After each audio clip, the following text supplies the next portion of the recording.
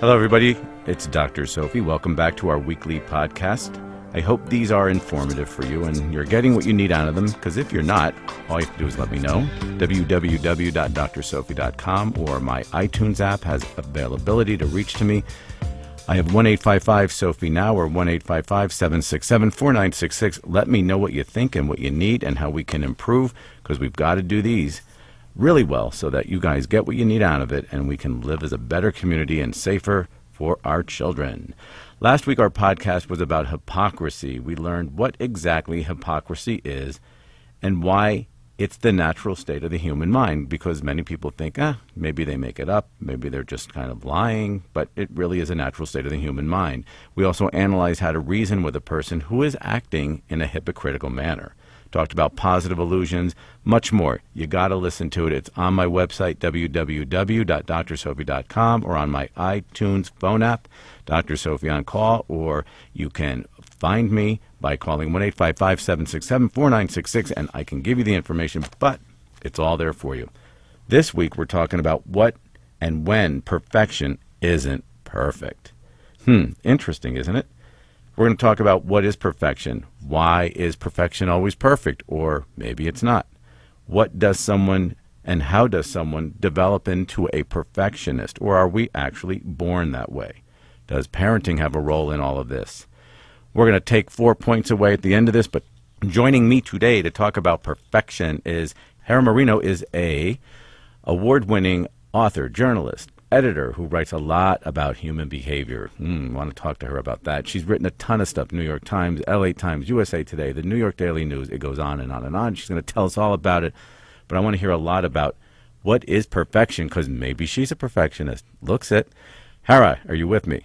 I am with you. I'm not a perfectionist. Oh, goody, goody. How are you?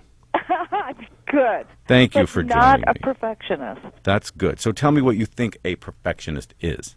A perfectionist is someone who can never settle is never comfortable with any degree of performance, always beating him or herself up, often herself, and is never happy. And what distinguishes perfectionists from people who pursue excellence is a negative focus. They're always focused on avoiding mistakes. And, of course, the mind plays tricks on you. So when you're focused on something negative, like avoiding a mistake, the mistake is front and center in your mind, and two things happen. One, you're focused on negativity, so you've got a ticket to depression. And number two, you're bound to make mistakes because you're focused on avoiding them. So you're saying that it's really an intolerance of doing anything that feels intolerable. Right. And no matter how well they perform, they just beat themselves up for not performing better. And I have to tell you that perfectionists are not born, they're made. Why? How? How? How are they made? Well, they're made usually in the cauldron of early family life by, there are lots of families where someone will say, in our house, second best is not good enough. Those are really dangerous statements to make because kids naturally want to do well. Kids are naturally curious. Right. They really naturally want to do well. They naturally want to please their parents. So, you don't even have to say anything. All you have to do is bring home a report card with 4 A's and 1 B, and a parent looks at it and raises an eyebrow. That's a message. Yeah, no, absolutely. So is it like critical parenting, punitive parenting kind of thing? Yes, both of the above, and the message that's taken away is that you can't please the parent, and love is contingent upon doing perfectly. So they're the seedlings, you're saying, of where perfection starts. Right. And so you have this horrible feeling all your life that if I make a mistake, no one's going to love me. Okay, so tell me, is now some people buy into the Freudian stuff and some don't. So is that the formation of that punitive I don't even superego? like being around perfectionists because you can see their nervous energy very often when they perform. Yeah, they're not And comfortable. they're uncomfortable and they make me uncomfortable. Um,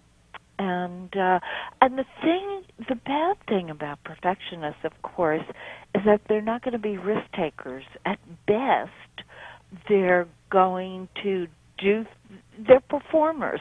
They want to perform to please people. So they're not going to try new things where you might fail and mess up and try again, which is basically the backbone of creative and innovative culture, because failure is a very important teacher. So they're not the risk takers. At best, they just are good performers. Okay, so looking at maybe whether some people believe or, think about the Freudian model of psychology, do you think that that's part of that superego development? I guess that's one way of framing it.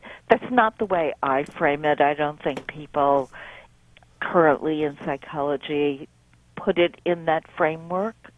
But definitely there is that parental voice that's constantly going off in someone's head. Okay. If you want to call that superego, be my guest. Okay, so tell me then, you must, if you're not a perfectionist and treat it or talk about it, there has to be then some value on a failure. Yes, I mean, failure is a very important teacher. The interesting thing is that by the age of 13, people learn more from their failures than they do from their successes. And the reason why that mechanism doesn't really kick in until you reach a certain stage of maturity is that it takes a kind of cognitive sophistication to learn from failure, which means you did something, it didn't quite work, you analyze what didn't work, and then you reperform in some new way.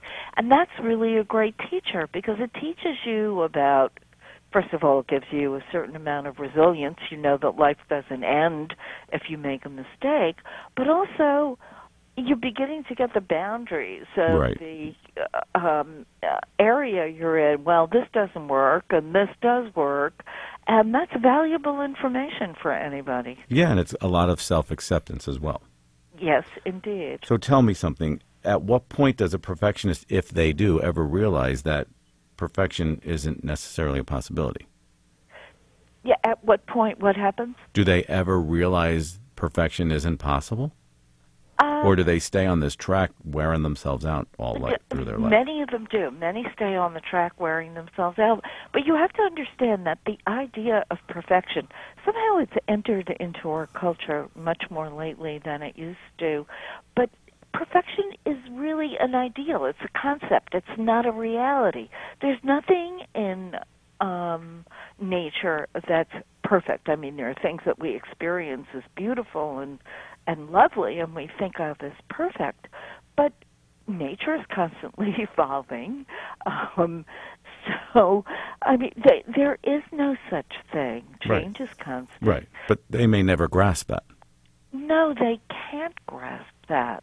They're so focused on not pleasing someone, letting someone down, not being loved, that all they can think of is what could happen. They're so self-focused. All they're thinking of is what would happen to them if they didn't do this right. And that's another important thing about perfectionists and why it's unpleasant to be around them. They're very focused on themselves. I have an email I want to read you, Sure. and then we'll take a voicemail. Eddie from Washington is asking, aside from the obvious, are there personality traits or weird quirks that indicate that someone is a perfectionist?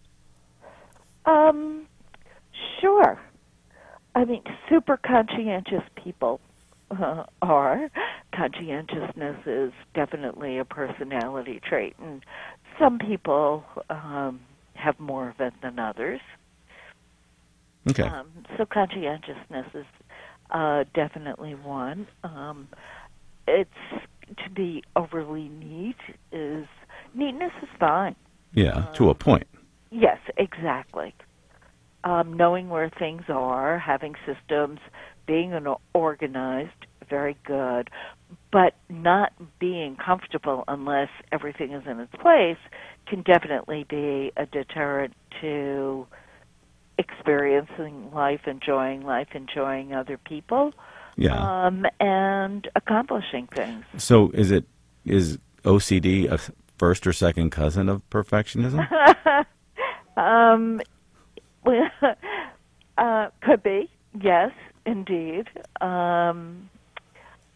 Because people are obsessed with, I don't want Perfection. to throw everything in the basket of Right. OCD, but perfectionism is something that people are obsessed with. It's definitely front and center in their minds, and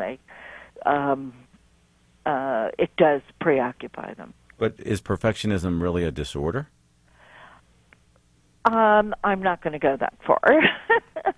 um, I don't know. I don't know what's a disorder these days. Yeah, it's hard to say. Yes, it is definitely hard to say. But why don't we just say it's a condition? Right, and if it gets in your people way, can do something about it. that's Although, right. I have to tell you, it's not easy to escape from once you're in it. No, because it feels good. No, you have to go through all that not feeling good and understand that you can make mistakes, and the first time you make them, it's just horrible. You feel like the world's going to come to an end, and you have to be able to live through that, and through a kind of exposure, Right. kind of therapy. Right. Call it therapy, just exposure experiences. Right. And it doesn't feel good. Lots of things in life don't feel good. But you're assuming somebody that's a perfectionist wants to go the risk. Some people want to keep their life so tiny and small that they don't do it, and their life is seemingly perfect to them because they have an inch on either side to move. Right. Yes, and you're right. An inch on either side to move, and they prefer the comfort of that constriction. And that's what feels good to them. Yes. And if they want to risk the not feeling good, then they can venture out. No. Right. And they don't want to do that. They definitely won't feel good. Let's take a voicemail. Hang on. Hi, Dr. Sophie. I was commenting on your topic today on being a perfectionist and when is failure a problem. And as a child growing up in a home with perfectionists as parents, failure was completely unacceptable in our household. It was very unhealthy, in my opinion, and led me to stay in a marriage longer than I should have, an abusive marriage, because of the fear of failure. And my perfectionist parents refused to speak to me for years. So now, as a parent of a special needs child, a child with a disability, I'm beginning to see perfection is what you make it. And learning to see that she is perfect exactly the way that she is, and accepting her for who she is, and not being afraid to try things, even though we may not be successful at them. Your success is in your attempt and not in whether or not you succeed at what you're putting your effort towards. And so that is my comment on your topic today, and I think that it is a brilliant topic at that. God bless. Well, that's quite a boot camp way of learning how false the gods of perfectionism are. Right. And it's wonderful that you can come through it and see it that way. And it's amazing. I hadn't really thought about that, but how staying in a bad marriage because it counts as failure could be one of the consequences. Absolutely. Of having this degree of perfectionism. And there are things to say to kids who do have a failure experience. And that's what I was going to ask you. What can our listeners who are parents that have children, even if their own perfectionism gets in the way, how can they relinquish their children from those binds? There are things that you can say to kids. I mean, Like what? if a kid doesn't do well, and first of all, one of the things you have to do is deep breathe and put a brake on your own emotions, Right. and certainly not pass your own negative emotions onto your child. But one of the things you can do, and this is really healthy from so many perspectives because it really transfers emotional control over to children, is to ask the child, how do you think you did? What do you are you happy with the way you did? What do you think you need to do better? Maybe Right. a kid needs more sleep. Right. What if a kid says, if you say to your child, do you think you did your best? And they I say, wouldn't yeah. phrase it that way. I would turn it around and say, how do you feel about it? What do you think about it? What do you think about what you And did? what if they're okay with what they did? You know what? Then be okay. Sometimes that's okay because we don't all put the utmost effort into everything we do in life, and it's fine to ask a kid. A lot of people wouldn't be okay with this. Why are you happy with this? It may be something they're not totally interested in. Right. However, it may be something that they need to be a little bit more interested in. Well, In which case, you can simply say, well, it's important to remedy this for some reason, and let's think about ways we can make this work. right. So, what do you say to a parent who is saying to me, I'm not okay that they're getting B's or a few A's and some B's. Well, why is that not okay, is what I would say back to them. Right. And one of the things you hear from so many people, and I've talked to many, many, many students around the country about this, is that they always say to me, how come my parents were comfortable getting B's and C's, but I have to get Right. A's? And I can't tell you how many times I hear that from Me too. people. What do you It's think? funny. I mean, it's and part of it is because parents are getting their emotional kicks out of the achievements of their kids, which is bad. Right. But they're also putting onto their children, I think, at times, their own wish Exactly. for their kid to do better. It's not coming from a mean place, but it's coming from I need you to do better than we did.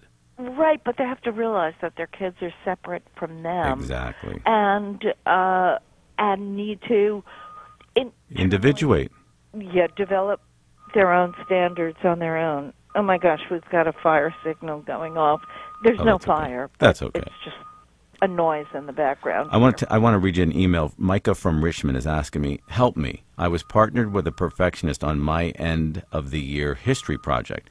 Not only does she not listen to me, she is causing things to go way too slow. What can I do to get her through it? Oh, she's got a very important point. Perfectionists never finish with anything because you have to go over and over and over. What can she do? Push her off the project?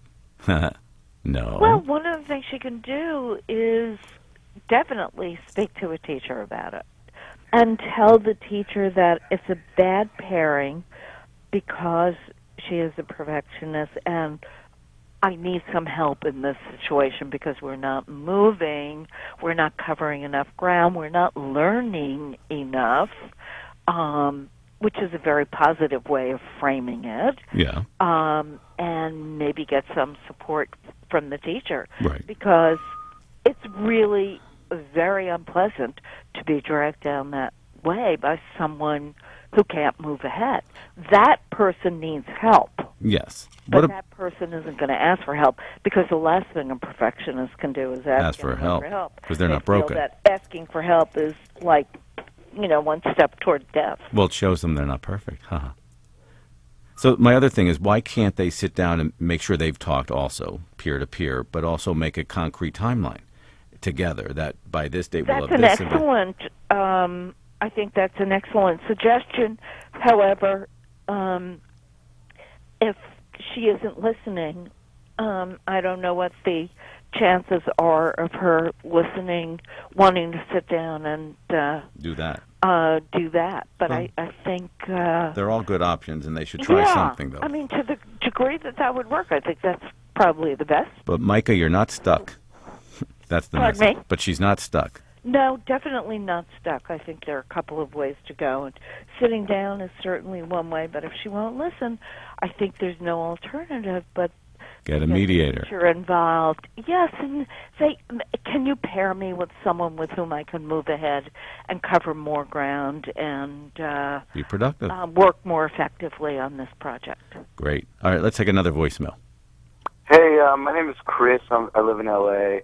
I have a question for Dr. Sophie. It's basically I have a young son, and I'm just wondering like how I can teach him that it's okay to fail, but not kind of instill a sense of complacency in him at the same time. It's something I've really been struggling with, so be curious to hear your advice. Thanks a lot. That's very interesting, because many parents would never ask that. Right. That's a good thing. What do you think? Well, one of the things I think you can do is introduce some new activities where he couldn't possibly be perfect and enjoy them. Make them teaching moments. Right, and just say, hey, why don't we try this?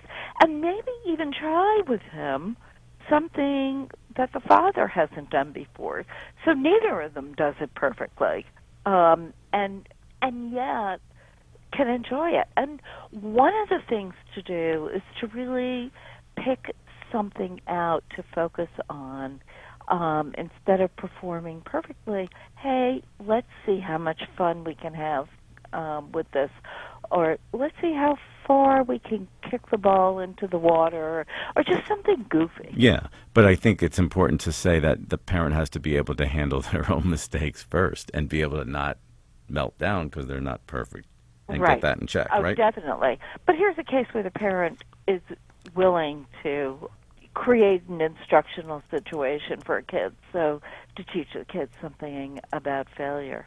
And I think they can choose an activity Yeah. neither of them has tried before and have a ball laughing That's a at their great idea. goofiness doing it. Because they're both starting out on an equal playing field. Yeah. All right, let's do another voicemail. Hang on. Hi, Dr. Sophie. My name is Ben from Connecticut. So I moved out to L.A., and I wasn't really sure what I wanted to do. I know in college I thought I'd be a doctor. I was always kind of a perfectionist. So I moved to L.A. and become a writer, and it's very difficult for me. I mean, I've always been one of those students that did very well. As a writer, it's very hard for me to know when I'm done. When is my article that I've written good enough? I mean, is there a time limit? Is there a number of proofreads? Some guidance would be much appreciated. All right. Thanks again, Dr. Sophie. Looking forward to hearing your response. It's a great question. I'm sure many, as you know, perfectionists get stuck on that whole treadmill we talked about. Yeah, no, it is a great question, and of course writing is a perfect example, and since it's something I do for a living as well, I can only offer the fruits of my own experience over the years. Very often, we don't know how good it is or how many times to go over it. Right. But that's why God invented deadlines. So we have to turn it in by a certain time. Yes. If you're on a track where you're not turning things in by deadlines, I think you need to go back and start observing deadlines. And what you keep doing is moving back your start date so you can meet the deadline. I believe that everybody should put what they write away for a couple of days before they turn it in, and then look at it. And I have to tell you that as a published writer, there's still things I look at that where I see things that I would like to change, but I do think that you have to really put your best effort into research and figure out how much time you're going to need for it. Right. And then do your writing and give yourself enough time to do it and to enjoy the process. But my question to you is, I think the bigger issue, and you can speak to this maybe personally, is the anxiety that comes with as the deadline nears, you're either on track or not. But it's even if you are on track, I think the perfectionist may never feel comfortable to relinquish. They never will. Right, but how do they deal with that anxiety to let go? They have to deal exactly what you said. They have to learn to find a way to deal with that anxiety. Now, here's the thing about writers. What? We turn stuff in, and we always get feedback. So, and there are almost always things to be fixed.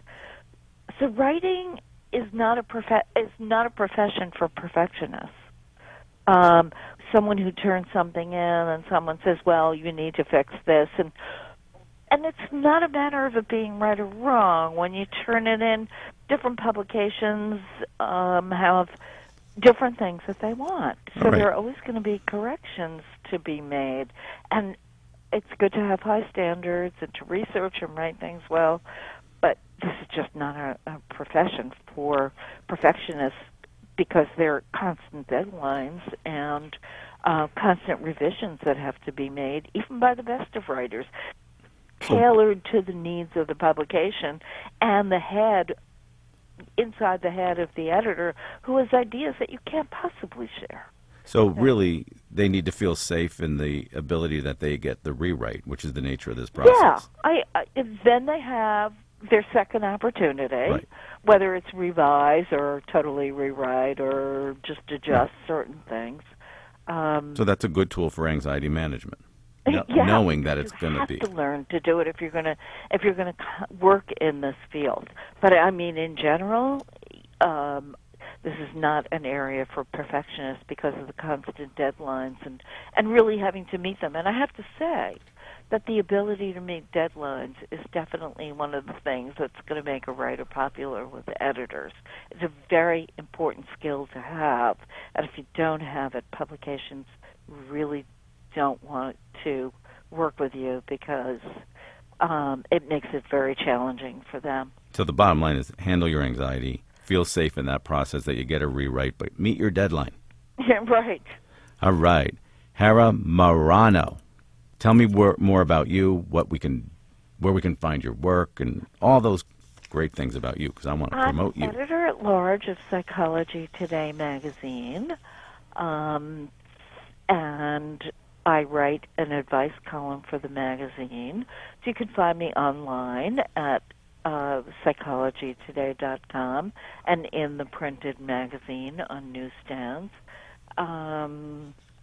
And my most recent book does, in some ways, deal with perfectionism, because I think we're having an epidemic of perfectionism because there's so much pressure on young people to achieve these days, and pressure to achieve is almost ipso facto interpreted by young kids as pressure to be perfect. So my latest book is called A Nation of Wimps, The High Cost of Invasive Parenting. And it basically looks at the current culture of parenting, pushing kids to achieve what's commonly known as helicopter parenting. Right. And it was really one of the first books to document the phenomenon and what's causing it and where it's going and why it's so bad for kids and for parents and for the culture. Right. All over, all across the board. Right. All right. So we can find you on Psychology Today. Right. And we should run out and buy A Nation of Wimps. Right. Thank you. Appreciate that. Thank you so much for all your time and expertise. Very Thanks for helpful having information. me on. Thank you. Bye. Bye. Wow, that was interesting. And it was not perfect, which is good. That was Hara Marano. She is a award-winning author, journalist for Psychology Today. She's been all over the place in her writings. But she has a new book out that we should grab. It's called A Nation of Wimps. It talks about the high cost of invasive parenting, which I think is very important for us to understand how crucial parenting is and how it translates and trickles to how our children will become adults in our society, and it really affects all of us. So take a look at that book. It's very interesting. But today we talked about perfectionism, and we learned a lot of really interesting things. I think the main thing we learned is that perfectionists are born, they are not made. So therefore, it's not a genetic thing. It's really something that we get shaped into through our parenting, nurture experience. So I think we need to take a look at that, hence why the book would be good of parenting and invasiveness, because helicopter parenting and all of those kinds of perfectionistic parenting models really do mold our children. So perfectionism and perfectionists are born, they're not made. I think also it's important to understand that perfectionists focus on a mistake rather than on a success. And that's where the focus stays. And to be able to unhook from that and to be able to focus on the success is really something that would really move a perfectionist through getting stuck on being perfect. Also, it's important to understand that many people who are perfectionists, that failure is a good teacher for them to be able to understand and tolerate the feelings that come out of failing, because if we don't trip and fall, we can't get up and walk and run faster. So I think in general, it's important to really make mistakes, and that it's just important, and that the focus of a perfectionist is on how they perform. That's the other tip that I think is important, that a perfectionistic person will look at every inch of what they do, micromanaging it into a tight space, that if they cannot tolerate any discomfort or anxiety from venturing out, from thinking or doing something less perfect, that they then close down their life so tightly that they don't have anything really going on in their life. And before you know it, they have a tight life under a lot of control with little enjoyment and lots of anxiety. And so focusing on making a mistake or tolerating the feelings of venturing out and possibly taking a risk and making a mistake is really the first steps for any perfectionist to take a look at. So 4 good points to look at, think about, take a listen to the podcast. It's got a lot of great stuff in it. Look at the book from our expert. It is called A Nation of Wimps, The High Cost of Invasive Parenting, and that is from Hara Murano. She's a great and award-winning journalist all over the place, and she can be found on Psychology Today on the website. She does an advice column, so write into her, ask her your questions. I want to thank you all for listening and for calling in, your voicemails, your emails, all of that kind of stuff. It's really very helpful. Great questions, great thought that you put into these, and we can answer some really good questions. All of my podcasts are on my website at www.drsophie.com and on my iTunes phone app called Dr. Sophie On Call, which is free. Again, www.drsophie.com is there for you at all times. Voicemail, call me up, leave me a message, thoughts, questions, whatever you have at 1-855-767-4966 or 1-855-SOPHIE-NOW. My book, Side by Side, The Revolutionary Mother-Daughter Program for Conflict-Free Communication, is available at any bookstore, online. Grab a copy and learn how to deal with your mother and daughter. Always follow me on Twitter and Facebook. I'm around. You'll know where I'm at, and send me all of your thoughts through that. And visit iTunes to download the full version of Andy Grammer's Keep Your Head Up. And the most important thing for me is, please don't forget to sweep. But you gotta keep your head up, oh, and you can let your head down, hey, you gotta keep your head